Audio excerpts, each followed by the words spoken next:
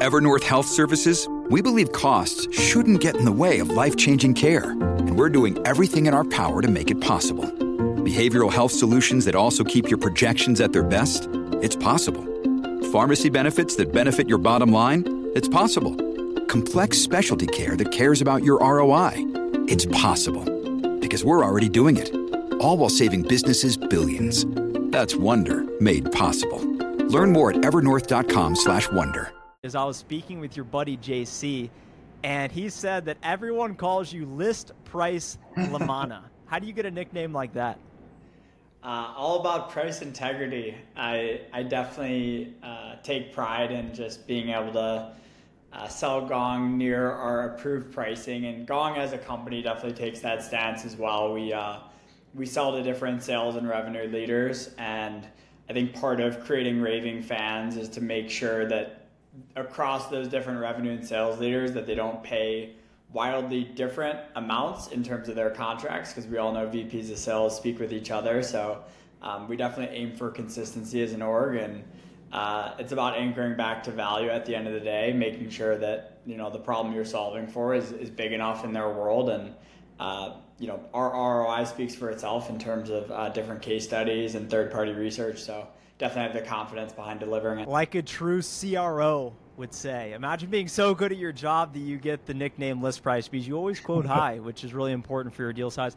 For everyone that does not know Brian, go check him out on LinkedIn. Brian LaManna. He's one of the, I don't want to say the few, but he really knows what he's talking about. He's a senior sales rep at Gong, and all of his posts go crazy, big following. I've been following him for a while, so I want to get directly into the meat of it, because today's going to be packed with value. You got a lot of traction talking about your ops framework, sourcing 73 meetings via email in 2022 as a result of this framework. So take us through the observation, problem, PS, simple call to action. How do you use it? What does it look like? And how can folks start putting it in action? Yeah. Is it okay if I frame up the problem first? Perfect. Absolutely. Let's start with the problem. Let's start dragging them through the glass. Cool. I think email prospecting, like every rep wants to do personalization, and everyone wants to create those like personalized, relevant messages. But candidly, it's just very, very difficult to in a time efficient manner. So in my experience, and I experienced this prior at my last company as well, before I created a framework, I was always debating, hey, do I spend 10 to 25 minutes on that perfect email, putting together that research, crafting a narrative, sending it off, or do I spend that 25 minutes and get 10 emails out that have a pretty good template behind it but aren't that personalized? So what I wanted to help create was like, how do we create a framework that takes a lot of the thought and the mindfulness out of how do I just start that email and how do I position it with this ops framework. So I always lead with an observation. So for example, it might be, hi Trent, saw that you worked at Qualtrics for 4+ years and recently, are a solopreneur, something like that. That's just a little bit of research. I'll frame up some type of problem in terms of saying, hey, most former AEs turned solopreneurs share that, XYZ is a big challenge. Here's the benefit that Gong brings to the table for someone like yourself. A really simple CTA, something along the lines of ever heard of us before, worth a conversation, open to seeing a quick case study. And then I always throw a PS at the end. I pretend that PS stands for personalization. So I think this is where you can put in some not fluff, but like something personalized off of like what you found of them just as a human. Like, hey, saw you're from New Albany, Ohio. Actually have family there, love visiting. Just something short and sweet that really makes the email scream like, hey, this was only written to Trent Dressel, and if anyone else opened up this email, it would not make sense for them. So it's a pretty concise, pretty just like action-packed note, observation, problem, short CTA, and a little bit of personalization at the end. That it was specifically written to you and only you. Man, you drop more on me and my background than I think most know about me, so you clearly do your research. Speaking of emails, with your perspective, being in a closing role and a former sales development rep, Can you talk about how your email strategy changes as you progress through the sales cycle? So you just described prospecting, how to set a meeting with this very personalized email that would almost seem like an alien if someone else read it. After you set that meeting, what does it look like from pre-initial meeting to then post-negotiation, getting that gong signed contract, DocuSign, whatever you use when you close the deal? Yeah, great question. I think I'll bucket into kind of two different categories like during the cycle. One will just be like in terms of like demo or meeting follow-ups. I always keep it really concise. It would say something like, hey Trent, really appreciate the time today. Recap, next steps. And I always have a couple bullets under each. And I bold the recap, I bold the next steps. I want it to be super readable. I want all of that recap and next steps to really be about them and not about Gong and every feature and every offering we have, but more along the lines of you told me XYZ was the challenge, here's what you've tried so far, here's what it's worth. And then just a short line at the end like, hey, anything off base here. So brevity is really the key. Even someone active cycle, they're gonna only take a look at those emails, for a couple seconds, maybe 30 seconds tops. So I want it to be really readable. In terms of throughout the cycle, when it's not like a meeting follow-up, I actually structure my emails pretty similar to that like ops type framework. I'm a big believer in sending value touches, as what I refer to them as, or like kind of selling between the meetings. So it might sound something like this of like, hey Trent, really enjoyed our conversation again on Monday, just had a chance to review it. Something you shared with me was XYZ was a big challenge. Here's a case study from blank on how we've directly solved for this at Acme Company. Can't wait to speak next Tuesday. And I think the goal with those types of emails, again, is concise, brief, relevant to your last conversation and adding value. But it's just to like win mind share for a moment, right? There might be a week between our meetings. And if I can make you think about Brian LaManna in a favorable light and think about my product and my company for just a minute in your super busy day, that's a win. They're not necessarily going to click on that case study or read every single word, and that's not necessarily the point. It's just to get them to think about you a little bit between meetings as well. Well, I'm sure everyone thinks favorably of Brian LaManna with all the free resources you have at your sales mini-series, which I think is a huge value add to the community, and I appreciate you going in depth on some of these topics you like to talk about. Clearly they work because you found yourself at President's Club this year. Would you advise folks that find themselves at an exotic beach location to also go blazer, pants? How did that work out? That was a poor choice. I assume you probably saw a photo I posted on LinkedIn. We were told that the apparel for the last night was dressed to impress. So I had to bring my blazer. I had to bring my khakis, but I did not check the weather ahead of time. And it was about 88 degrees. Folks that were there in Fiji will tell you firsthand that I was only in that outfit for about 20 or 30 minutes. I actually quickly went back to the hotel room, switched into a Hawaiian shirt, and switched into some more casual pants as well. So it's important to stay cool. Yeah, it was a blast of a trip, and it was just great being in real life with all your colleagues that are distributed all over the world. Yeah, man, it's a cool feeling. That was my experience when I went to Puerto Mita, my first President's Club in Mexico, and you see all these names in your CRM or your internal Slack teams, and you see their face, and you don't really have a sense of, okay, how tall are they? Like, what is your presence in real life? Like, oh, you brought a +1. Like, now the dynamic's much different. How did it feel for you? I know speaking with JC, you and him were basically very competitive just from a revenue standpoint across all the reps at the company. How did it feel to have such a successful year and end up making it to club? Because I know a lot of folks who are probably listening to this aspire to be better at their jobs, to make more money, to have cool experiences like that. How did it feel when all the hard work actually paid off and for it to come full circle and you to get to celebrate with your friends, colleagues, peers, et cetera, et cetera? Yeah, it was a really great feeling. It was a lot of work and obviously time and effort, blood, sweat, and tears, aka emails, calls, prep, all that fun stuff go into it. And it's just fun to get to like celebrate with the people that you have like a friendly and healthy competition with all year. JC, as you referred to, had an unbelievable year, won actually North American Rep of the Year in our segment, we probably had close to 70 reps, and about 7 or 8 of them auto qualified to club. And it's really fun to just be working together, like Q3, Q4, seeing each other on the leaderboards. And you're trying to beat the person next to you, but you're also rooting for them at the same time, because you're going to be there celebrating together. And at the end of the day, who's looking back other than us two right now thinking who got first, who got second last year? You're just proud of the different logos you're able to put up. And obviously the earnings isn't a bad side effect as well, but it's an amazing feeling. At the same time, that President's Club is usually a couple months into the year. So President's Club was in May of 2023, of course, already about 4 months into the year. So while you're out there, you're starting to think of next year already. It's in Costa Rica, and I'm thinking, how do I get back? How do I earn that next trip? It's like Sales 101, you have a phenomenal month. Next day, guess what? You're back at zero.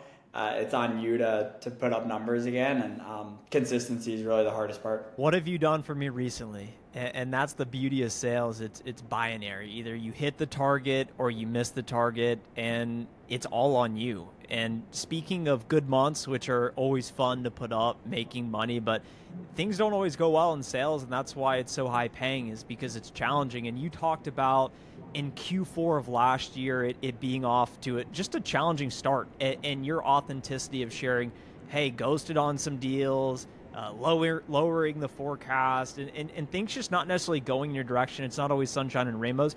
Can you talk about how you deal with the sales slump and get out of it? Yeah, and that's a great call. I actually, over the course of last year, I had 2 different points where I felt like I was kind of in that rut and just not seeing the results that maybe I was used to or expect for myself. I'll back up a little bit. The first was actually in February. Our fiscal year starts February 1. And like a lot of other sellers, I came in, I wrote down my goals for the year, wrote down my goals for the quarter. My goal is to make President's Club at Gong. I'd recently joined the previous August. And that February, and we're a pretty monthly business, that February, I closed $0 in revenue. So talk about a horrible start to the year. I came in with a massive goal. I'm like, I'm going to be the best. I'm going to continue the momentum that I did when I started a couple months ago. And it's super tough. And had a similar thing happen as well in October.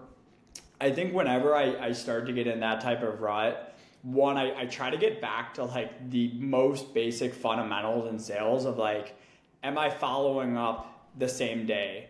Am I doing in-depth pre-call prep where I know everything about their business, everything about the different folks at the account I would want to speak to? Am I going above and beyond in my research at really every phase? Am I setting next meetings within 4 business days? Just things like that are going to drive success over the long term if you can stick to them. Outside of that, it's really just about starting to stack up the little wins again. I think revenue often lags in sales, where I could have an insane week this week on June 11th through June 16th, but I'm not necessarily going to see the results for 5 or 6 weeks. So I don't want to be disappointed and frustrated the entire time until I see the payoff at the very end. I think it's really important to enjoy that journey and enjoy kind of that come up. So what I like to do is just write down at the end of the day, a couple things that went well. Maybe someone responded to my demo recap email. Maybe I locked down a next meeting within a couple business days, got a self-source. Anything small like that is a big win. Even if it's just heard a no, right? Finally was able to turn that account, close, lost, and move on to the next. Just try to start stacking up those little wins again to bring the momentum back in your favor, because the last thing you want to do as a seller is lose confidence when you're on those live presentations or you're in those discovery calls. You want to keep that swagger going. The prospect can feel it. And when you have a full pipeline and you're almost thinking, hey, if you don't want to buy, I have someone that will, stop wasting my time, let's get down to it. It's such a different vibe than showing up knowing, hey, if I can't close the deal this quarter, I need you. It's all done. And they can sense that desperation, that quota breath. And you talking about getting back to the fundamentals, I always like to think that prospecting is always the way out. That's the solution, because pipeline solves most problems. If you have, let's say, 4x pipeline on your number, you're probably going to be fine. If you lose some deals, you'll be able to make up for it.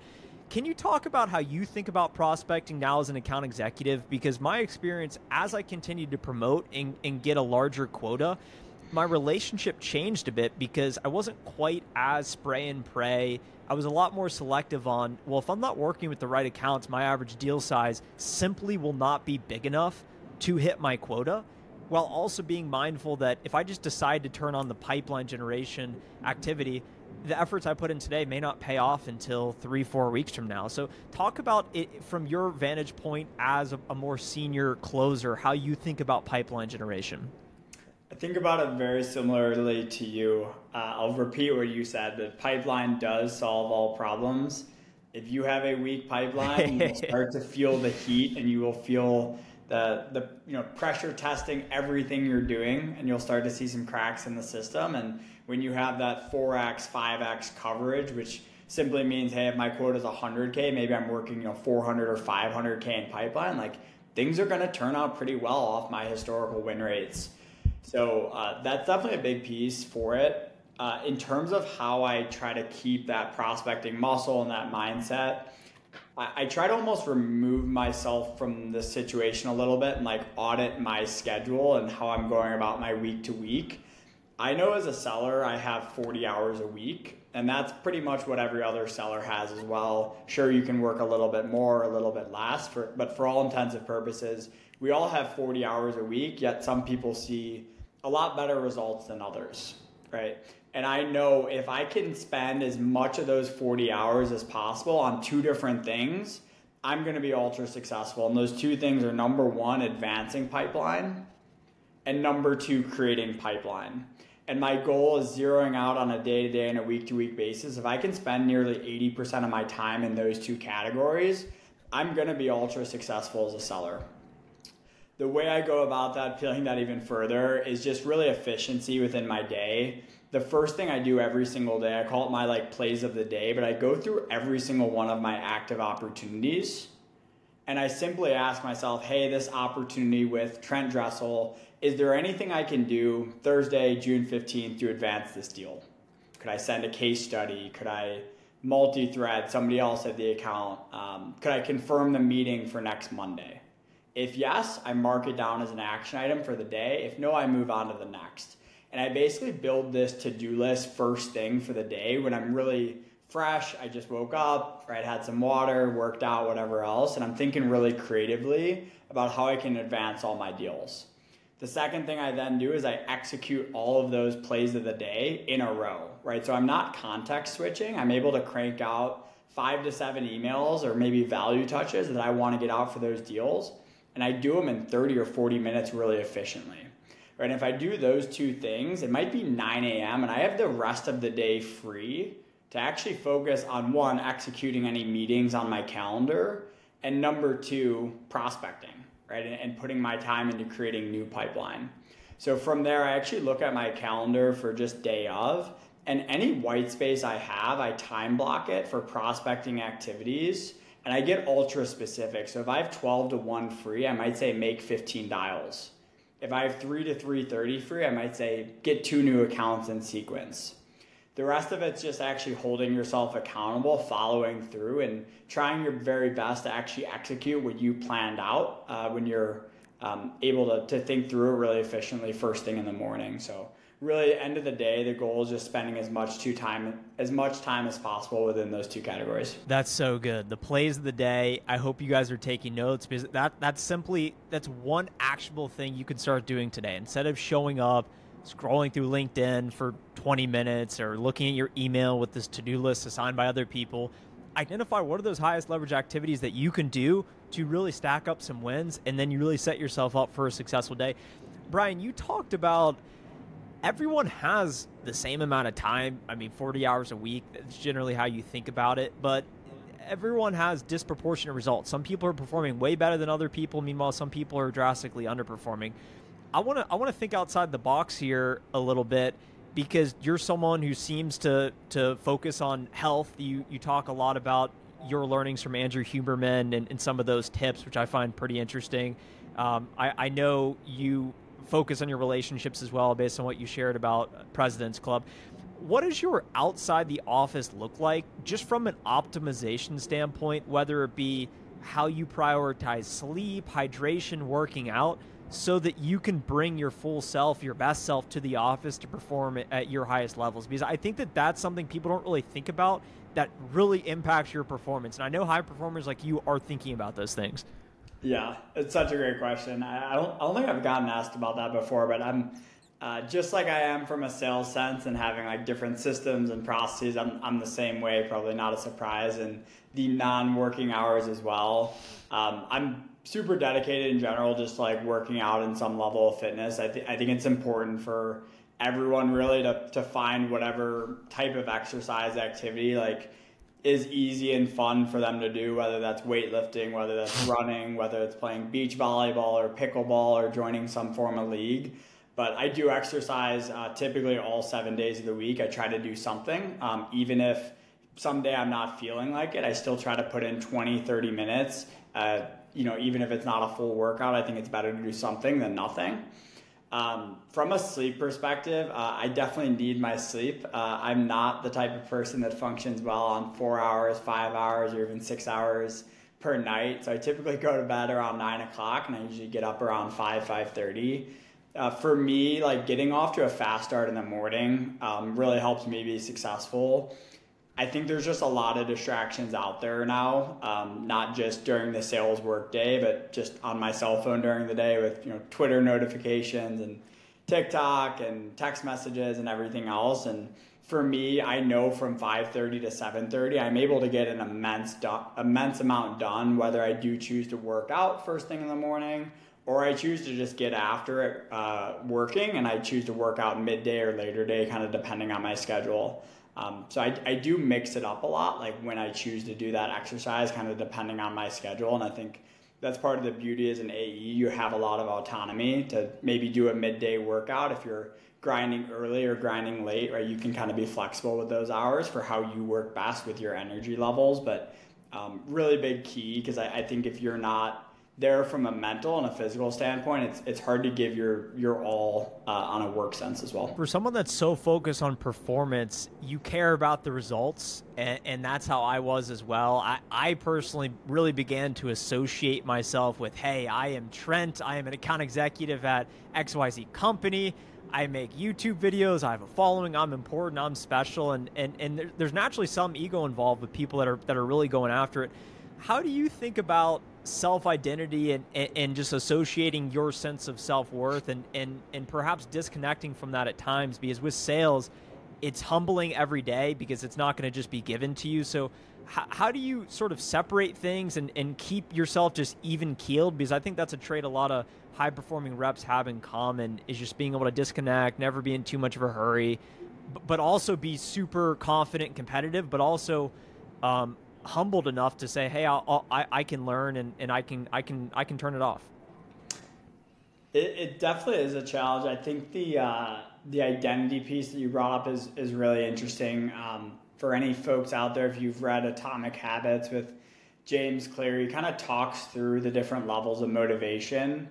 The most surface level is goals, but I think the challenge with goals is that winners and losers often have the same goals, right? All 32 NFL teams, what is their goal when they start the football season? It's to win the Super Bowl, right? They want to win that Super Bowl. And the Bears, I don't know if the Bears are going to get there anytime soon. Sorry to interrupt, but I know you're a Chicago guy. No, keep going, sorry. Hopefully they get there soon. I need Justin Fields to pull through with his new weapons, but same thing with sellers, right? Is like everyone's goal for the most part is to make President's Club, yet not everyone's going to make it. So the second layer behind goals are some of the systems for what's going to help you actually achieve that goal in terms of my plays of the day that I referred to earlier, or how many activities you're going to make on a weekly basis, or how many cold calls, emails, demos you're going to try to schedule for yourself, things like that.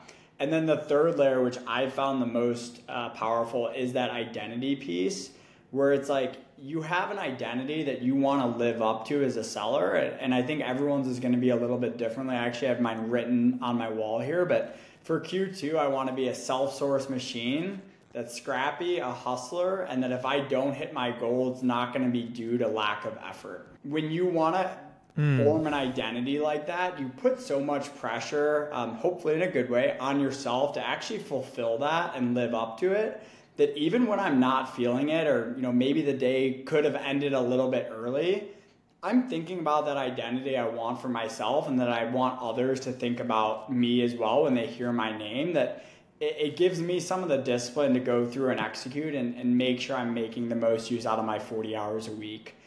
The only last thing I'll throw in there is that, like, we're all human. Like, every day you're not going to feel amazing. Like, every day is not going to be great and sunshine and rainbows and things like that. So a small trick I've just found for myself is, if I'm having a really great day, I'll actually continue working a little bit because I'm feeling good, I'm feeling energized. I might put in that extra 30 minutes, that extra hour. But conversely, if I've just had a really tough, shitty day, I've had a couple demos go the wrong way, everyone's hung up on me when I've cold called them, and I'm just not feeling it, like, I'm not afraid to cut my day short at 4 o'clock, go work out, watch my favorite TV show, do whatever that helps me recharge, and just get up a little bit early that next day and get after it. Prospects, customers know when you're having a great day. For whatever reason, it compounds and you're feeling even more confidence and swagger. And when you're having a tough day, just sometimes feel like the rain can't stop as well. So just a small tip I've learned as well. How important is that for you, at least, to write down, whether it be your targets or the type of rep you want to embody? Hey, I will not lose due to lack of effort. How important is that for you to write things down? Super important. I think it just gives a level of, like, one, right before I write it down, it's forcing me to reflect and just think about, like, what is actually going to motivate me, what I actually do want to be known as from an identity standpoint.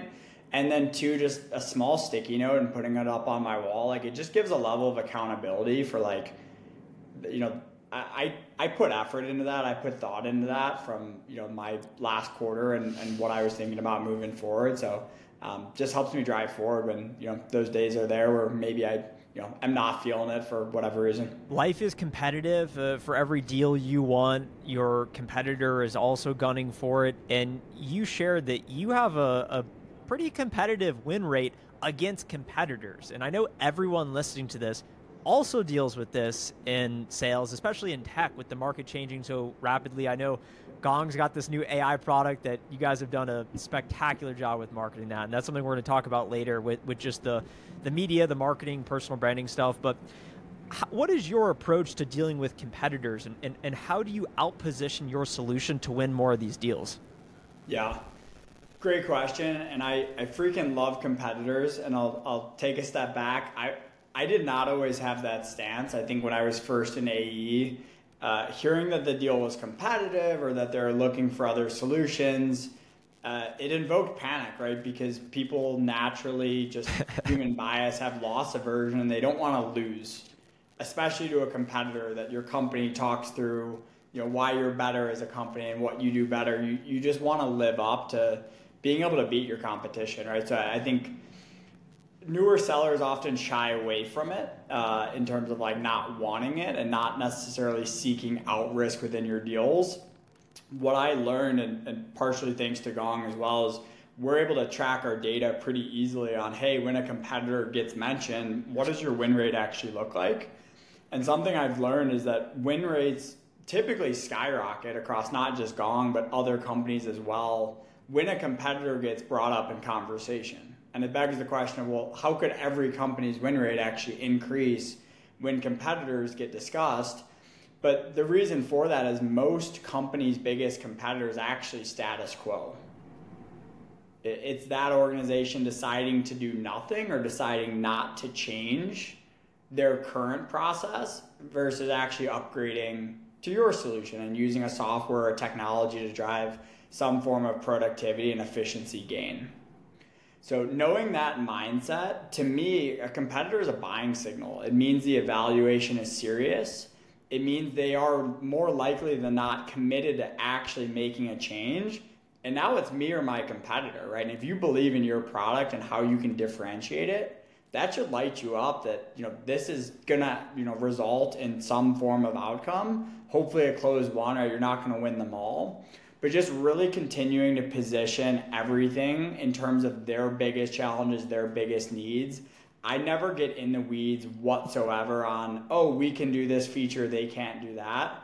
I stay completely away from that for a reason. I just try to learn Trent Dressel's number one priority, what that's actually worth, and how Gong directly solves for that. And I just continue to speak highly about all the other competitors. I'll say, hey, XYZ company, they're a really, really good tool. I've heard nothing but great things about them. And I think that they could be a good fit depending on a couple different factors. Do you mind if I ask a couple questions today? So just continuing to speak about them in a positive light and just continuing to solution sell versus kind of getting caught up in the mudslinging has been successful for me. With experience, I started to learn that this contact I'm speaking with, let's say a director of sales, they have their own unique priorities, their team, but ultimately they report into this sales, this revenue department. And then that department ultimately is responsible for a key company objective. And it's those top key company objectives that ultimately the most value is created, because if you can provide a solution that is preventing them from achieving those objectives or they're experiencing problems with those, that's how you really start to create these transformational deals. Why do you think reps struggle with really probing into those red flags? You had mentioned previously that when you do pick up on, okay, competitor, rather than just avoid, maybe some reps will just avoid it and act like they didn't hear that and they're just going to keep doing their sales cycle. But when you start to hear these concerning blurps like, hey, we went through a whole RFP last year, didn't end up making a decision. Hey, yeah, my boss just left, so maybe it's going to be harder to get budget. What do you think it is about hearing those red flags that's so hard to pursue? Yeah, that's a great question. I think some reps, instead of probing, I think a lot of reps are taught different objection handles or feature differences. If they say they have no budget, you counter with this. If they say they use this competitor, say we're better with X, Y, and Z, versus really seeking to more understand and digging layers and layers deeper. I'll just give an example in my world where a lot of prospects will come to a first call for looking at Gong, and they'll say, hey, Brian, we're looking to improve our coaching. Right? But coaching isn't really the root problem of why they're on that conversation today, right? Nobody just coaches to coach. There's some sort of outcome or impact that they're hoping for it to actually solve and hoping for it to drive forward within their organization. You can't just ask this as a seller, but if you just ask the question, why coaching? And then ask why to the next answer and why to the next answer, you're basically peeling back the onion layers and layers until you start to get to some of those more strategic company-wide priorities like you mentioned. To just give the example with the coaching one as an example, but they might say, hey, we're trying to improve our coaching. I would dig in and they'd say, oh, well, we're really looking to increase our win rate from 30 to 35%. Say, why is that the case? Well, we're really trying to increase our win rates from that to that because we haven't been able to generate new pipeline recently and our competitors actually been taking a lot of market share. I'd say something along the lines of, well, why is that important? It's well, we're a Series B company. We're trying to raise our next round of funding and we need to have a certain amount of market share to X, Y, and Z. And now you're slowly able to get deeper and deeper into the real reason for why they're on that conversation and some of the root cause and those more strategic company-wide priorities. And once you know those, there might be a lot of different ways your solution can actually help versus just the surface level one with them wanting to improve their coaching per se. So I think with reps, it's making sure you're able to probe and go layers and layers and layers deeper and really keeping that conversation about them and what they're focused on instead of just saying, oh, awesome, you're looking at coaching, here's how we solve it. Right? Wait a second, continue to go deeper. And then when you do that demo, when you do go deeper dive into other conversations, you'll be able to have a really, really impactful presentation. I'm sure that's as important today as ever. When everyone's saying, hey, we have the latest and greatest AI. It's so fast. It's got such a big database. It's going to help your business. Meanwhile, it's not connected to the solution, the actual outcome, to your point, the business results. And to bring this to life, I know you had a really interesting recent deal at the end of a quarter, and you don't have to share it all for confidentiality purposes, but I know you pulled in a deal 9:48 p.m. on a Friday, last day of the quarter or so, and I know how that can be because I had a DocuSign come through at 8:30 at the final day of a quarter. I was laying in bed this in agony. It's never going to come. And then it comes, I upload it, shut the computer, say I'm done. So can you talk about that recent deal and just walk us through that win story? Because I think that will be useful to a lot of reps out there. Yeah, it was actually the biggest deal by quite a bit that I've ever closed in my career too. So naturally, as a seller, when you start to realize you have an opportunity like that, you put a ton of immense pressure on yourself throughout the entire cycle. But the deal ended up closing at 9:48 p.m. on the last day of the quarter, which I believe was a Friday, because I actually had plans to go to a friend's birthday party that I was unable to attend because I was too busy dealing with different last second things across legal, security, and negotiations. But taught me a lot of good lessons. One, just continuing to keep that like executive involvement from start to finish. I did a good job of like getting the power per se, or like getting the economic buyer involved up front, who is the VP of revenue. But once I kind of like checked the box in my head of like, perfect, I got the exec involvement, we got delegated to, different folks that were managers and directors. But this is a pretty big organization where like the C-suite was gonna, end up actually making the end decision with it all. And kind of losing contact with that individual is much, much harder to kind of re-loop them in, to have them re-advocate for you at the very end. Other lessons is just like in deals like that are much larger and much more strategic, like there's going to be some point in the deal where you feel like you're going to lose it or it's not going to happen. And it's really, really important to not just have one champion, but to hopefully have like an army of champions. I had different sales managers, I had different sales reps, I had different sales directors, enablement, operations. When they hit that no or that blocker kind of in that cycle with budget and with different numbers, I had like 8 people ready to fight, sending Slack messages. They're an in-person team as well, literally walking over to the CFO's office and being like, hey, we need Gong. Like, we absolutely have to have it. So just really, really key thing to have as many strong champions as possible when you face that adversity late cycle in your deal, when all the little things add up. The final key sales lesson is make sure to multi-thread. It really is why deals are won and lost, and how you're able to get unstuck, especially in times of uncertainty. Let's shift the conversation a bit, Brian, to personal branding, because this is something that at least I find really interesting, and I know a lot of people like to talk about, and it's easy to talk about after you have the following.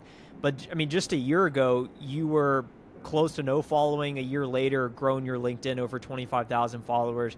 A lot of your posts do really well, a lot of visibility.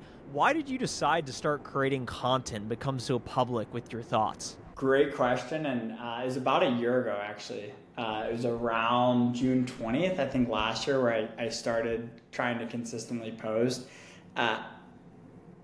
Like many other people, I'd posted maybe once a month, once a quarter with the blog post from the company or our reviews on the site, more surface level. But I started seeing folks like yourself, like Sarah Brazier from Gong as well, that were posting just more or less like their thoughts, their advice, their tips.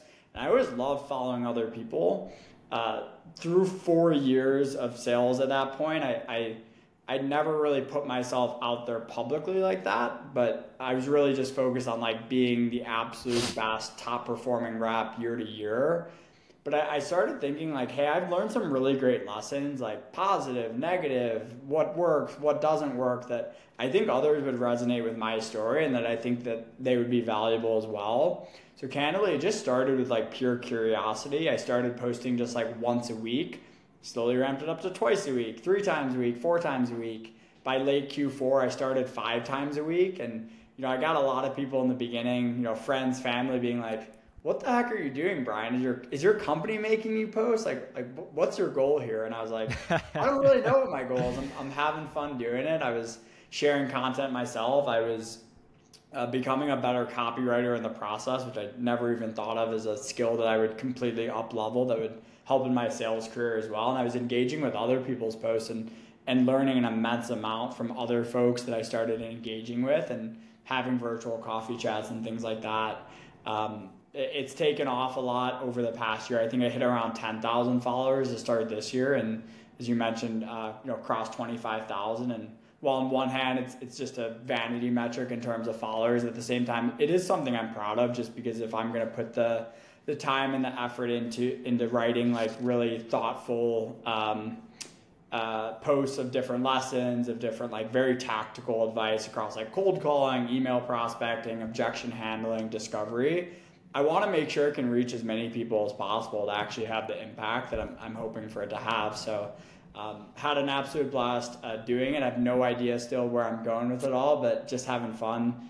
Meeting different people like you today would never have been possible without it. How has your career trajectory changed as a result of starting to put yourself out there? It's a great question as well. Gong's a big company that I'm at, right? It's close to 1,400 employees.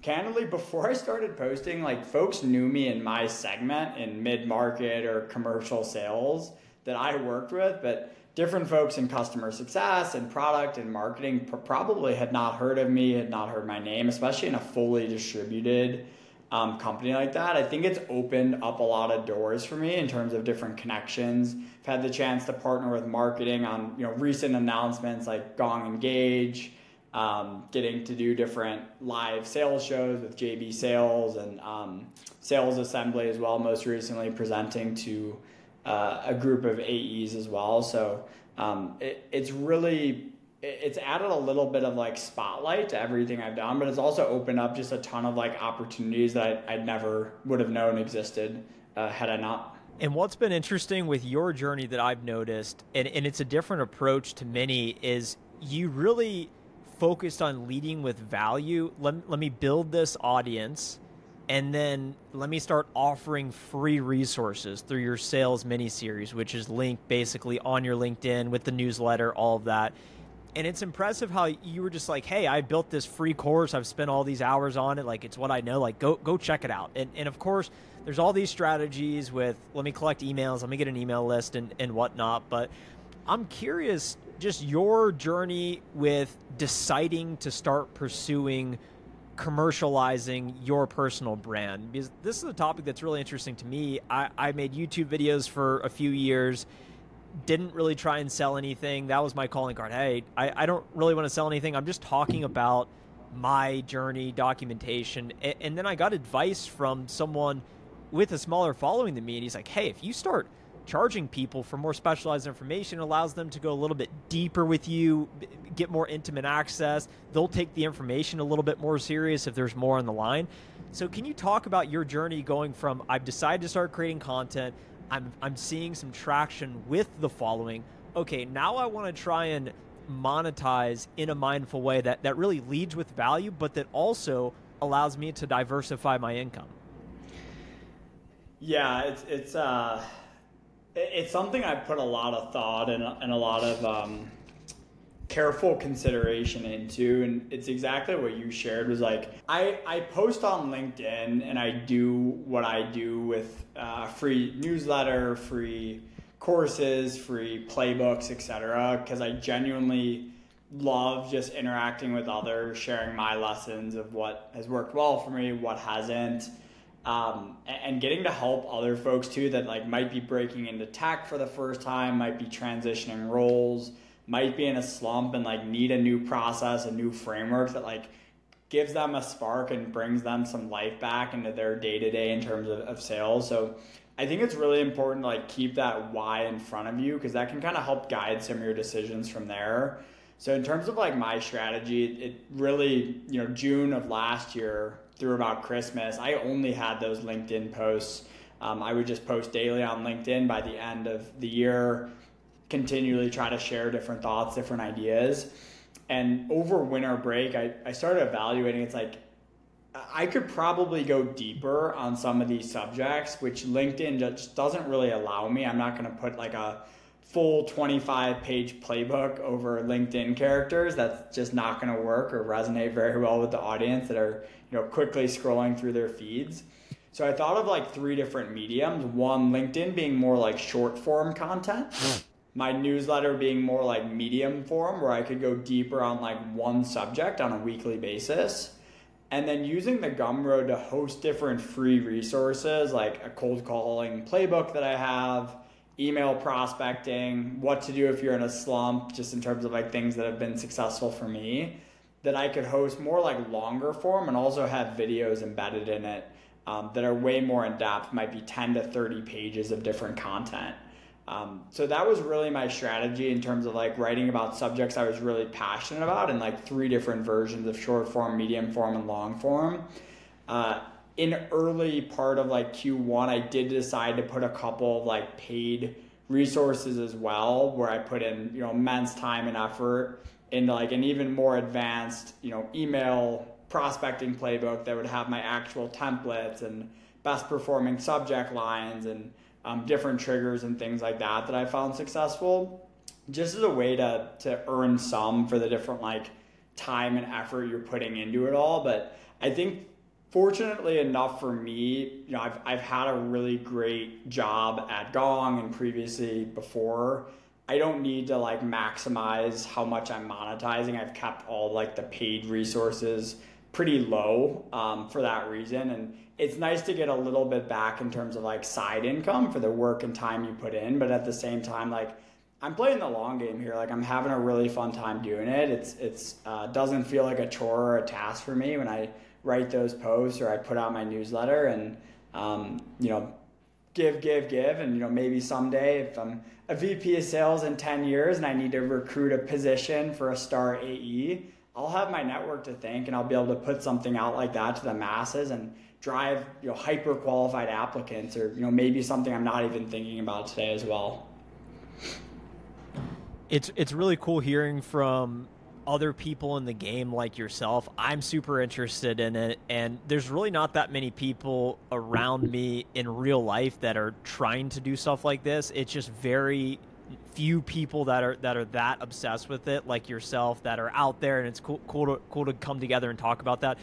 Something I thought was really funny when I was speaking with JC, he's like, Brian's like, if I don't make it off this island, whatever, at least I'll be posted on LinkedIn through the middle of June, whatnot, with these scheduled posts. Is this a master secret in your LinkedIn creator playbook, or what does that process look like with thinking of posts and scheduling them, posting them, and spending time on it? I think JC's spilling all my secrets. I think my direct quote to him was, I said, this is a little bit dark, but if I died today, you would continue to see my LinkedIn post for the next couple of weeks. I'm very systems oriented, as everything in this episode has shown up until this point. I'm very hyper focused Monday through Friday, 8 a.m. to 5 p.m. on Friday, 8 a.m. Monday to 5 p.m. on Friday on maximizing my time, Gong related, prospecting, closing deals, etc. And something that I learned was when I had to write a post first thing in the morning, when I had 20 other things I needed to do, I would always deprioritize it because I'm always going to put deals and executing and prospecting first. So I actually changed how I go about it to every Sunday I sit down, grab some Starbucks, some coffee, whatever that might be. And I actually write my 5 to 6 posts for the week all in one sitting when I don't have to context switch between a bunch of different tasks. And I can just think freely and write my posts all in a row. I do then schedule them via a tool called Buffer, which is like a free scheduling app. And then during the week, it's funny because I sometimes forget which day I scheduled which posts. And sometimes my posts are on a wide variety of subjects. So it's, funny. Sometimes I'll check LinkedIn and be like, oh yeah, I just posted that 15 minutes ago type of thing. But it allows me to make sure that I'm only spending, maybe 20, 30 minutes a day on LinkedIn, more engaging with other people and responding to people that comment on my post versus having to like think creatively when I have like this buildup of tasks and things that I'm trying to look forward to and trying to execute on. It's easy to get lost in the content because it's just so simple just to toss something out there, and it's fun to get this just immediate positive feedback with the likes, and then you get back to reality of, okay, I got to call people that are potentially going to be rude to me, face rejection, whatnot. So it's a lot of fun. And what I really like about what Gong is doing is there's just so many big influencer type people that are at Gong that came from Gong. So it's just really cool to see. And I really love companies that encourage that type of behavior because I think it's really positive. I know about the new AI launch. We're talking about it. this Gong Engage AI thing, which I'm sure is going to be really cool because of that strategy. And not every company adopts it. And I think the companies that do adopt it, it just gives them a little edge, which over time really matters.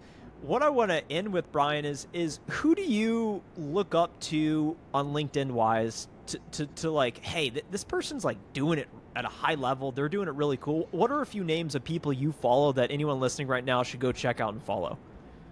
It's a really great question. I think I've said that a couple times. So it means you're doing a great job as well, Trent. But I mean, there's a lot of people that are putting out like amazing content on LinkedIn. I think at the end of the day, if you follow me and are connected with me, I try to, whenever I see a great post, like regardless who the creator is, if they have 1 million followers or 2 followers, like I want to promote great content via liking it and commenting so that other people see it as well. In terms of people that have like consistently been putting out really great stuff, Kristen Connor over at User Gems, just every single day, value added enterprise AE type of multi-threading questions and discovery, things like that.